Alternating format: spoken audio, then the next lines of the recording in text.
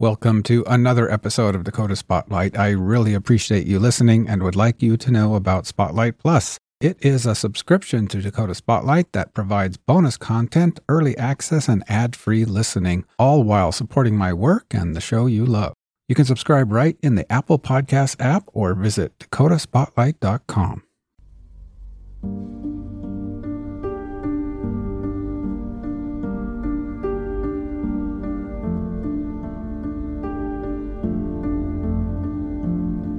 You're listening to Dakota Spotlight, a production of Forum Communications. My name is James Woolner.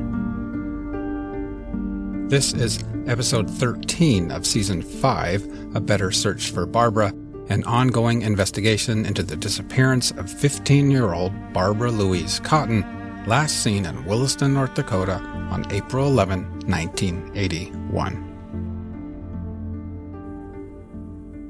Hey everybody, it's Thursday, May 6th, 2021, and I've decided to add a little update at the very beginning of this episode. I was all ready to publish it, but I'm going to drop this in here. And I'm doing it a little bit differently. I'm actually sitting outside in rural North Dakota, drinking a cup of coffee out in a pasture, basically, looking out at the wide open space. And what I want to tell you is that I'm going to send in a tip to Williston PD, I've decided. After I publish this episode, I'm going to write a long email to them and tell them about something I've been thinking about for a long time. And unfortunately, I can't really tell you about it, but here's the gist of it. Basically, you know, when we talk about mysteries like Barbara Cotton's, we talk about puzzles and finding pieces of the puzzle. Actually, a better way of stating it is if we look at Barbara's disappearance as something we need to unlock to find answers. I don't so much think that I found a key, but I think I know what lock needs to be unlocked. And I think that law enforcement need to make sure they really look in this area. So that's what I'm going to do.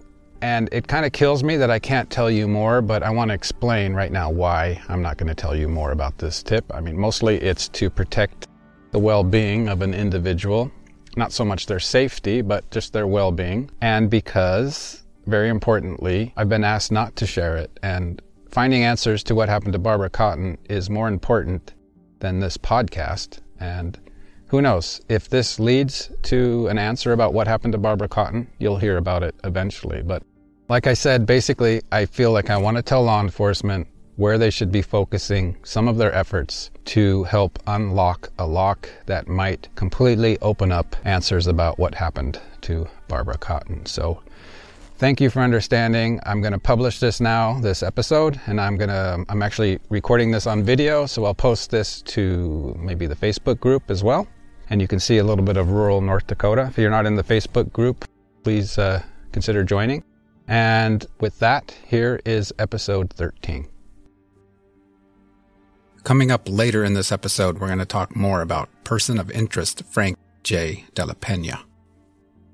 As usual, I've been busy working on this story, this unsolved cold case. My days are filled with an array of tasks, actually, from composing and sending off open records requests, tracking down, or at least attempting to track down people, and following up on leads or tips that you have all sent to me. Sometimes these tips lead to uncomfortable or even creepy interactions. Sometimes they turn out to be a little bit comical, but that's okay. I could use a laugh now and then in this otherwise very sad story. Case in point, I recently talked to a taxidermist from the Williston area. I called him because someone told me that the man had a human skull sitting on a shelf. And I got to thinking, that is not completely out of the question that someone might find a human skull somewhere in the open prairie and then never tell the police about it. In fact, that kind of thing has happened, or did happen at least, back in the 50s. Here is a 30-second snippet of Dakota Spotlight Season 1, where I spoke with a man named Francis Tibor. Back in the 50s, my uncles who were avid bow hunters and rifle hunters stumbled across this human skull.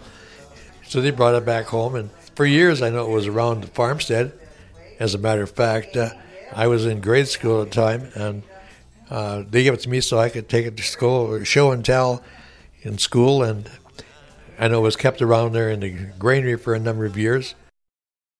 Eventually, someone pointed out that they should turn that skull in, and so they gave it to the State Historical Society. They said it was from either a young boy or a young lady. That skull was found back in the 50s before Barbara Cotton was born, but I had to follow up on this tip and call this taxidermist in Williston. Unfortunately, he did not want to be recorded or on the podcast, but he sure got a kick out of my phone call. A skull, he said. I sure do. It's made out of plastic, and the police were here 20 years ago to take a look at it. He explained that he had glued some jackrabbit hair on the plastic skull, mostly just as a conversation piece. And so I scratched that tip off our list. Like I said, a laugh or two in between all of the other emotions is kind of nice.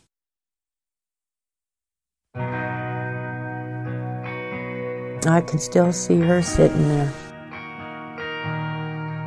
First they said she's a runaway, and I kept saying to people, she wasn't a runaway. She had no reason to run. I don't care what people say. I know she did not run away. There's no way.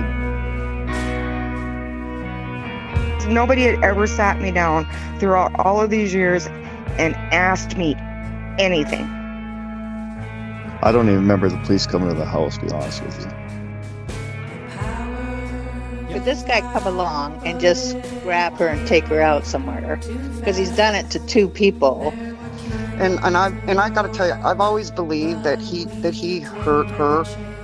When my mom said she was missing, that's the first thing that popped in my head. And I feel guilty that we didn't do enough early on. No, I have no knowledge where remains are for Barbara Cotton. It's so bad that I cannot remember her name, but I know exactly where she lived. She lived on the 18th housing project there in the brick ones, the townhouses. It just kind of broke my heart a little bit that, Barbara was just as deserving of the same investigation, regardless of whether she was older or chose, she had a boyfriend, or, even if she was sexually active or, drank or did whatever, she was just as deserving. I looked at it through those lenses, and it was heartbreaking. Hello, dear listener. This is James, host of Dakota Spotlight, inviting you to subscribe to Spotlight Plus. For as little as $5 per month, you will get the warm feeling of supporting the show and also unlock access to bonus episodes, get the episodes early, and listen ad-free. That's right, no more ads. Apple users can subscribe to Spotlight Plus Standard right in the Apple Podcasts app. If you want to dive deeper and get even more exclusive benefits, subscribe to Spotlight Plus Premium or Spotlight Plus Ultimate. Go to dakotaspotlight.com for more details. I don't know about you all, but I'm starting to feel a little bit disoriented in this story. Why is it that I feel like I almost knew more about Barbara's disappearance in episode 1 than I do now in episode 13? Of course, that's not at all true. It's just a feeling. We know much, much more now than we did then, but at the same time, I'm kind of more confused and less certain of what the actual truth is. Somehow, things seemed easier when all we knew was the following, as posted on the website The Charlie Project, and read by a voice actor. Barbara was last seen leaving a restaurant on Main Street in her hometown of Williston, North Dakota, during the evening hours of April 11, 1981. She had dinner there with her boyfriend and another friend. Barbara's boyfriend offered to accompany Barbara home afterwards, but she declined and left the restaurant alone. Her boyfriend watched her walk to Recreation Park, which is 5 blocks from home. Barbara never arrived at her destination and has never been heard from again. She did not take her clothes, eyeglasses, cigarettes, money, or any other personal belongings with her when she disappeared. She also left behind a paycheck from work. Barbara's case was originally investigated as a runaway case, and a missing persons report was not filed for several days as a result. Her case is considered open and unsolved. That is a story that we can somehow imagine in our minds, right? But now the story is just so much more confusing with so many moving parts. Here are some random things we have learned and things we need to now ponder over. Stacy Werder was with Barbara on the night she vanished, but he was never spoken to by law enforcement back then, or if he was, it wasn't documented, or if it was documented, the reports are missing or gone or lost or something. Speaking of documents, Williston PD tells us that the case files for Barbara Cotton don't really start shaping up with proper or more hardy documentation until around 1985 or so, 4 years after her disappearance. Why is this? We've been operating on the assumption that the investigation was simply not documented properly. It was sloppy. But do we know that, really? Maybe there are documents missing from the file. And if there are, why would that be? The most straightforward way of knowing if there are discrepancies in the file would be to view it. I've seen plenty of police files. I can't speak for Williston PD, but I can tell you that investigators at the Bismarck Police Department, at least as far back as the early 90s, carefully indexed their reports. On the bottom right-hand corner of each page was a notation of the document number. For example, it might start with the letter D and then a dash and then a number, such as D1, the first record in the D section of the file. The next page would be D2. You get the picture. D3, and so on. So we might wonder, what does the Barbara Cotton file look like? Did it ever get to a state of being indexed and organized? Is there a D1 and then a D2 through, D200 or 2000? And if so, are there any missing documents? Does it jump from D29 to D50 or anything like that? As I said, the easiest way to know would be to view the file itself, but as long as a case is unsolved, open, and ongoing, a police file is exempt from the open records laws. And by the way, if you are a resident of North Dakota, at least, you should know that records are not closed unless open. It's the other way around. All records are open to the public unless they are somehow exempt from that law. In other words, it's not up to you to prove that a record is open or should be open for your review, but it's the other way around. The agency or record keeper needs to display or demonstrate to you how that record is exempt from the open records law. I'm working on a future episode all about open records laws, transparency of government, and your rights as a resident of your state. Barbara Cotton's sister, Kathy, told us in this podcast that she was told in about 2004 that Williston PD said they will never close this case. They wanted her to know they'll never give up on solving it, I guess, but the byproduct of never closing a case is that we, me, you, residents of North Dakota, may never get the truth, may never see the contents of that file. And this despite the fact that Barbara Cotton is legally deceased and has been since 1998. I'm not a conspiracy theorist. I distrust that type of reasoning, usually. But maybe that's clouding my judgment. Maybe I should be more open to the possibility that some kind of entity, something in 1981 was attempting to shuffle the truth into the shadows. I mean, it really makes no sense that Stacy Werder was not interviewed, or if he was, that no documentation took place. Maybe he was interviewed. Maybe there was documentation about it at some point. And then there's that unnamed friend that saw Barbara at the party that night. She was one of the last persons, maybe the last person, to have seen Barbara, but it doesn't appear that she was interviewed at length back then, or at least it doesn't sound like there's any record of it. It just doesn't make any sense.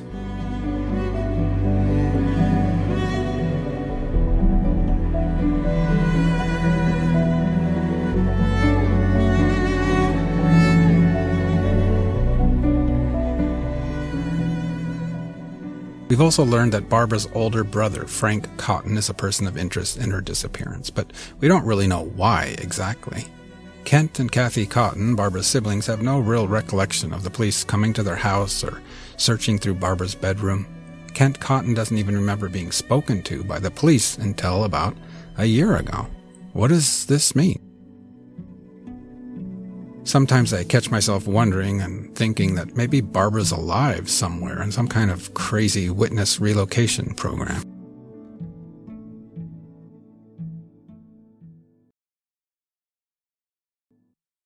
Here's another thing to ponder, something we've not spoken about that much. On August 1st or September 1st, 1981, about 4 to 5 months after Barbara vanished, Louise Cotton received a phone call from Stacy Werder's mother in California. Stacy Werder hung himself in jail in Montana on July 16th, so this phone call from Stacy's mother to Barbara's mother was between 2 to 6 weeks after his suicide. Stacy's mother told Louise Cotton some things. For one, she said that Stacy had talked about Barbara before his death. This must mean that he spoke with his mother on the phone, but when she said he talked about Barbara, what did that mean? Did he say, "Mom, I've got a new girlfriend named Barbara"? Or did he say, "Mom, there's this girl named Barbara Cotton that's missing, and it seems like I was one of the last people to see her alive. I don't know anything about it"? Stacy's mother also told Barbara's mother this. She said, "If Barbara ever comes home, please have her call me." Why did Mrs. Werder do this? Did she think that Stacy killed himself over a girl? Did she just want to know if Barbara knew anything? Did she want to confront Barbara? Wouldn't it be nice to know the full context and contents of those conversations between those mothers? We know they took place because Louise Cotton called the Williston Police Department and told them, and she gave them Mrs. Werder's phone number in California. But Williston PD seem unsure about all of this to this day. Certainly it seems that this too was never looked into, or at least documented, or the documentation is gone. And the list of unanswered questions goes on.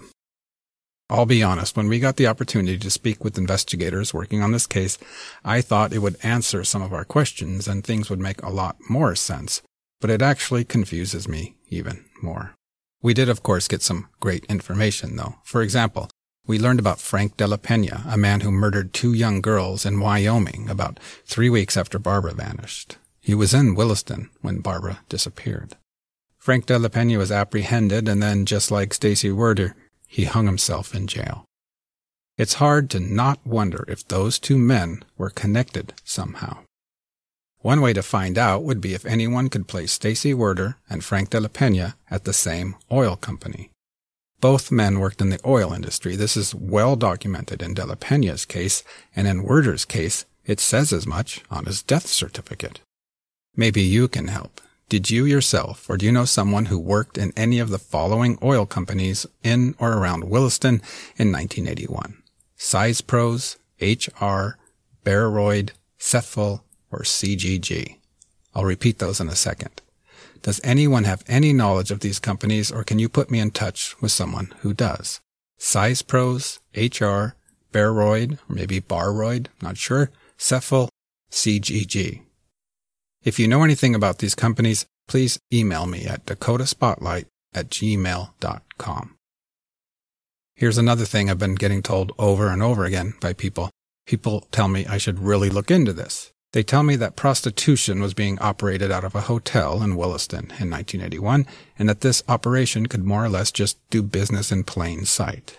If you have any information about this, I'd love to hear about it. Like I said, we have a lot more information, but somehow things seem to be even more confusing. I hope you're not becoming too frustrated with this story. I wish I had more answers for us, but what are our options at this point? Should we just give up? I don't think so. I think the opposite should happen.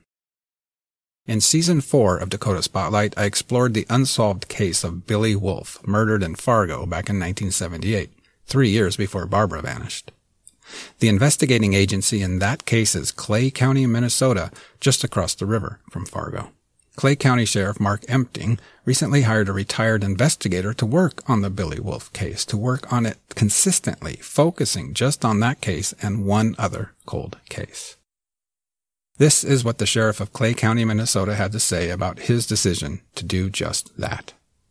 I did just recently hire an individual. He's going to be working part-time for us, but he retired from the Minnesota Bureau of Criminal Apprehension. He had 23 years working with them, most recently in their homicide division, and that's what his job is going to be here now, is to look at two of our cold cases that we have and see if he can maybe bring some closure to the families.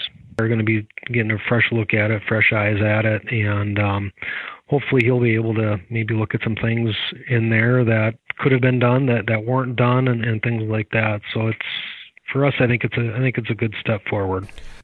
This guy's got the expertise, and he's not only, he won't be looking at it alone. If he sees something that they need to follow up on, then one of our other full-time detectives and him will be able to go out and start working that lead. So I think it's a good thing for the sheriff's office, but I think it's even a better thing for the family. After 42 years that have passed.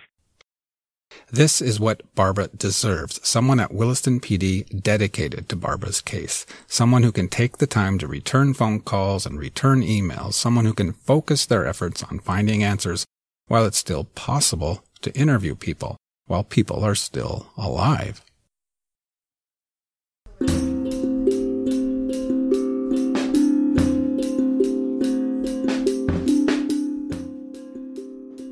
Now, I have some new information for you about Frank de la Peña. Before we get into that, though, I want to touch on something from the last episode because you might be wondering about it. Last time we met Chad. Chad grew up 3 blocks from where Barbara lived, and after hearing a better search for Barbara, he remembered something. He had a tip, something he felt needed to be passed on to investigators working on Barbara's case. But as we heard last time, 3 weeks after he had left both a voicemail and an email, he'd received absolutely no response back. You'll recall I brought this to the attention of Captain Gutnick at Williston PD, and Chad was promptly contacted. I just want to let you know that I was in touch with Chad yesterday, and he let me know that he met with Williston PD over the phone this last week and was able to pass on the information he thought they should know about. He also told me that the detective he spoke with apologized for not responding initially. Which brings up a point. If you have ever left a tip about Barbara Cotton's disappearance and then never heard back from the police, no matter if it was recently or years ago, you might want to pick up the phone and call them again and make sure someone has noted or processed your concern or tip. In other words, if you never received a response at all, do not assume your tip was not important. Please reach out again to Williston PD and ask to be heard. Or email me at dakotaspotlight@gmail.com. I'm in the process of exploring with Chad if he wants to share more about his story. Now, let's move on to some more information I found about Frank de la Peña. In the documentation I got from Wyoming, in a police report, I found an interesting note. Shortly after de la Peña abducted, then murdered Penny Swanson and Renee Davidson, a woman named Debbie Riggins contacted police and said de la Peña was a friend of hers, and in fact, he had been the best man in her wedding in 1978. So I decided we should try to find this Debbie Riggins and see if she could tell us more about Frank de la Peña. And I got some great help from an extended member of the Cotton family, Lisa Jo Sheely. Lisa Jo is a skilled genealogy researcher, and so she did me a huge favor and went looking for Debbie Riggins. Here she is. I was coming up empty. I usually search from a genealogy perspective, so I'm looking for marriage records and things like that, and I could not find anything for Wyoming or surrounding states with anyone in the party with that last name around that year, anything. And so Lisa Jo switched to Google. Found an article about seismic helicopters in the 80s in Star Valley, Wyoming, and somebody by the name of Bobby Riggins commented and said, just something short like, I was there. And so I pursued that, and I ended up searching on Facebook. And sure enough, Bobby Riggins had a Facebook account. And in Bobby Riggins' friends list was a Debbie. So I was like, we'll see. We'll see if it's her. Lisa Jo sent this Debbie a message on Facebook, and sure enough, it was her. Debbie said she hesitated at first to respond, but finally she did. She did, and she said she was glad she did. Lisa Jo and Debbie conversed on Facebook Messenger for quite a while, and finally, Lisa Jo asked Debbie if it would be okay for me to call her. Debbie said that would be fine, and I did call her and speak to her, but unfortunately, she didn't want to be on the podcast herself. However, she told me that anything she had told Lisa Jo on Facebook Messenger, we could tell the world, so that's what we're going to do instead. Instead of interviewing Debbie, we're going to let Lisa Jo tell us what she learned from Debbie. When Frank de la Peña left Williston on May 3rd or 4th, 1981, and traveled south to Wyoming, he first went to a place called Thermopolis, and there he attempted to contact his friends Debbie and Bobby Riggins. This was 2 days before the murders took place in Rawlins. Apparently, he had been trying to reach out to them, and she worked with these crews too. So her and her husband both worked long hours and all of that. And so when he had tried to reach out, she was like, we were working so many hours, and we didn't really have a ton of money to go meet up with him anyways and stuff. She didn't know why he was trying to get a hold of them. She assumed it was just to, hang out or whatnot. And so they kind of blew it off. And I think she has a lot of regret in that aspect as well.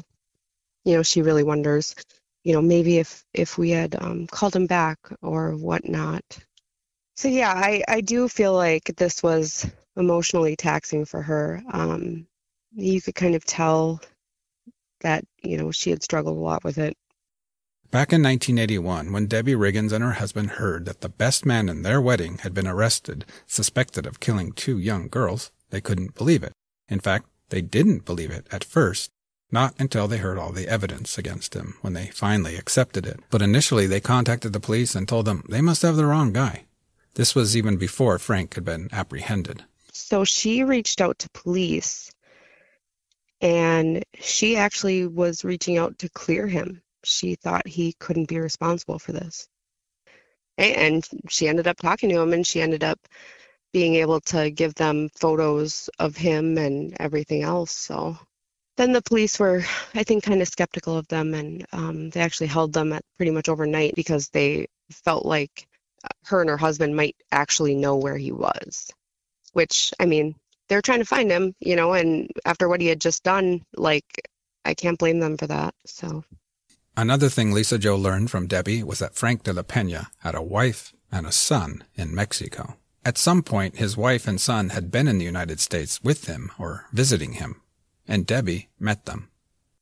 And his wife's name was Consuelo, and she didn't speak English, and Debbie just absolutely adored her, though. They actually went to the library and got a book so that they could communicate back and forth. Frank de la Peña's son was also named Frank Jr., and was born in 1978. Seemed like, that boy was the world to him, and that he was absolutely lost when they went back to Mexico. So Frank de la Peña was the best man in her wedding, and she's no longer married to that guy, is that correct?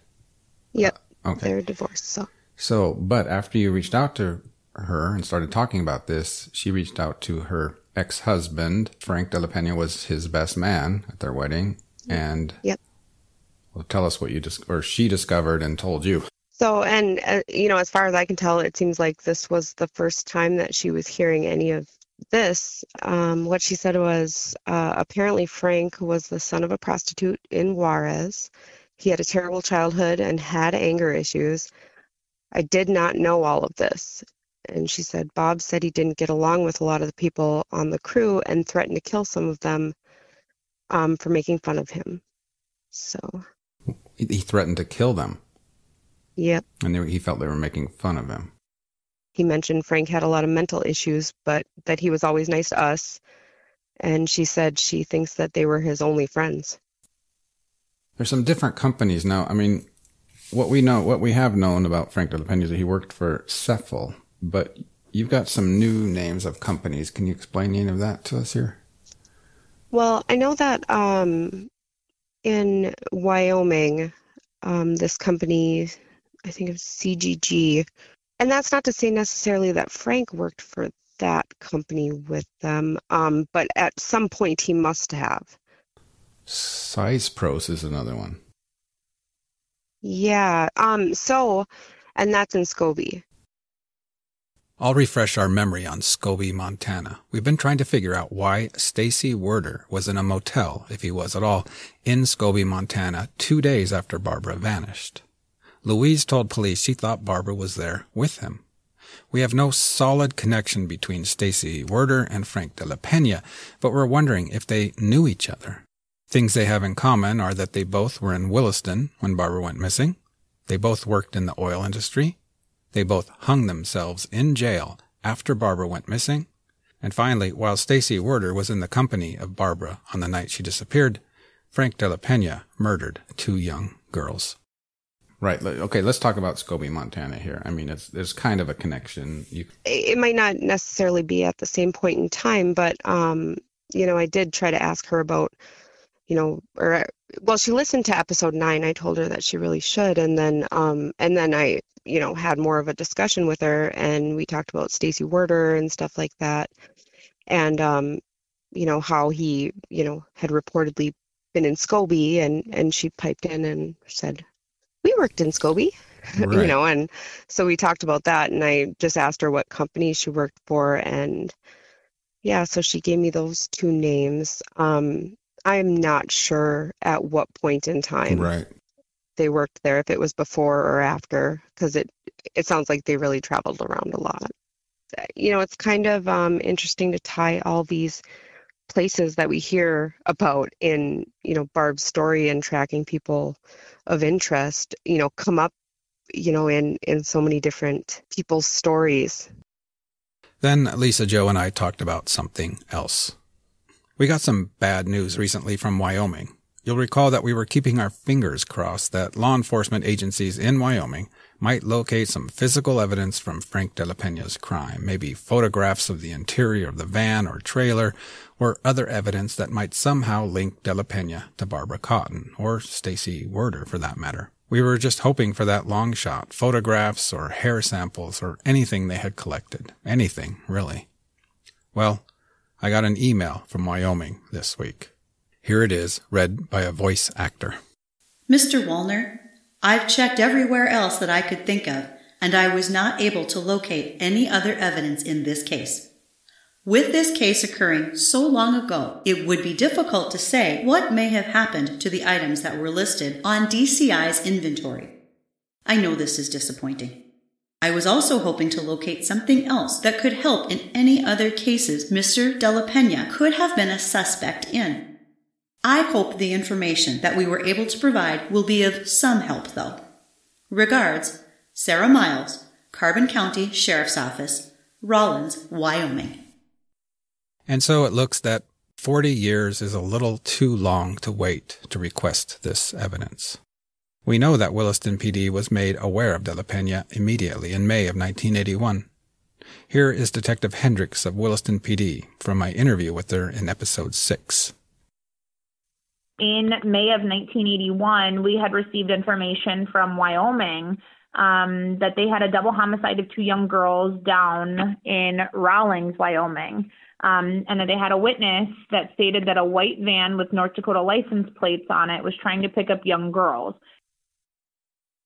One thing that really stuck out to me, after realizing that, Williston might not have all this stuff, is that, they said in the interview with the detectives that, this De La Pena guy, they found him when they were going through everything with Team Adam and all of that. So at some point, somebody must have, I imagine, I guess I don't know exactly how all of this works. I guess I just got the impression that they were going through Barb's stuff and not necessarily circling out from there. But at some point, somebody must have associated, De La Pena with Barb and, left some little nugget of information there in Barb's files, but never followed up. But what really bothered me, what really irks me, and I'm sure like people in the Facebook group think I'm super angry. Like I get irritated about this, but they said that it was when they were working on this case with Team Adam and stuff that they found that, and it immediately threw up a red flag. But they didn't request those files until a week after you did, a year and a half later. I need to make one thing clear here. Lisa Jo is referring to the De La Pena file from Hugo, Colorado, which included police reports and information about De La Pena's arrest and suicide, including a suicide note. Williston PD requested that just after we did recently, but I have no idea if or when they requested the bulk of the investigative records and potential evidence from Wyoming where the crimes actually took place. I did ask Williston PD, but they declined to comment. Nobody expects that everybody's going to drop everything and focus on a 40-year-old cold case, but it does deserve a level of attention that it gets thoroughly investigated. It's just, they gave you this name as a person of interest, and I just feel like all it would have taken was a phone call. That's not labor intensive.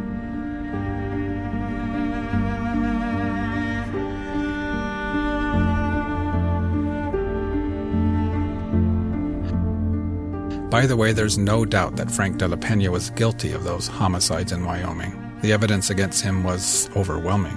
But Debbie Riggins was not the only person to state that this evil man was also a polite man. This includes the sheriff at the time, the man who arrested him, Leroy Yowell.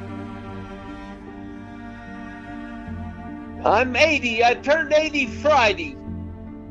He was very polite and very nice to deal with. Well, me and the CSP worked together on this and arrested him and put him in jail. And then he committed suicide. I only had 2 suicides in the jail in my 32 years. And he was the first one.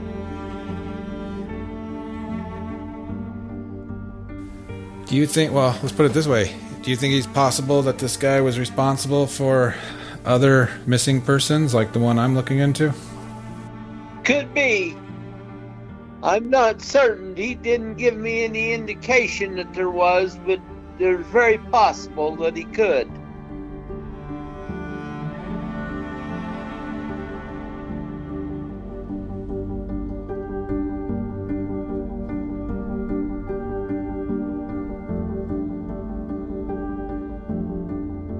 Before I leave you, I want to ask you all for some more help. I've been trying to locate someone for quite a while, but so far no luck.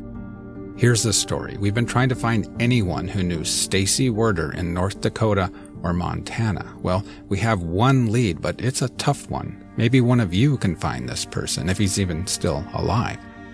This is what we know. Sometime after Stacy Werder's suicide, 3 men took Stacy's belongings to Northern California and delivered it all in person to Stacy's mother near Wairika, California. Our understanding is that these 3 men knew Stacy Werder, possibly worked with them, or maybe they were drifters and had been on the road with Stacy. We don't even have their names, but we have some information that might help someone track them down. One of these 3 men used a nickname. His name was Red. The other information we have about him is that Red was convicted of armed robbery and sent to prison for a long term, possibly 35 years. That's all we know. Some guy named Red traveled to California and delivered Stacy Werder's belongings to his family. 2 other men went with him. Soon after, Red was convicted of a crime and went to prison. The information we have is that it was possibly armed robbery and the sentence was a very long one.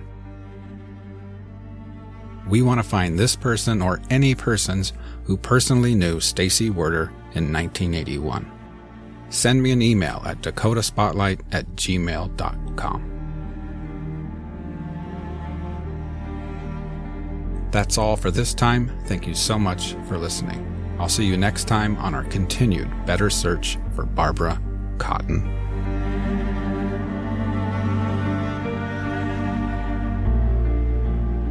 I'll read you something that I wrote down, before you called. I was just like, I want to get this right so much for her.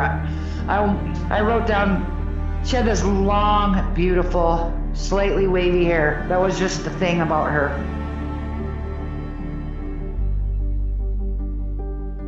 I'm sure there had to have been one between us after all those years, like where we got in an argument or a fight, as kids do, and then get back together or whatever, but I don't remember one. I always remember her being good to me and like we were besties.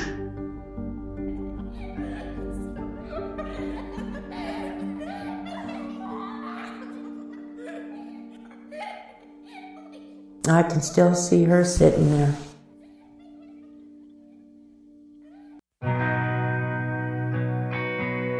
Dakota Spotlight is a production of Forum Communications, researched, written, recorded, and edited by me, James Woolner.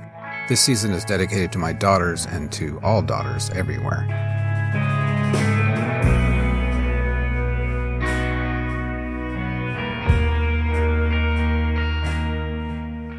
Some music in this season, including the song you're listening to now, provided by North Dakota-born, former Wishick area resident, and UND grad Isaac Turner of Kalamazoo, Michigan, and his seemingly infinite number of musical bands and projects.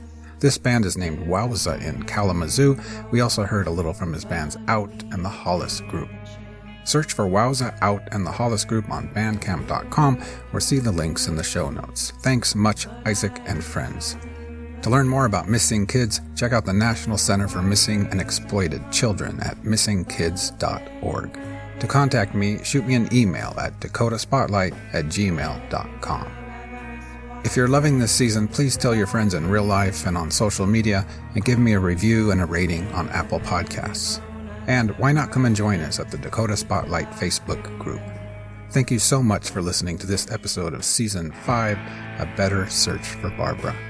Be safe, stay warm, and see you next time.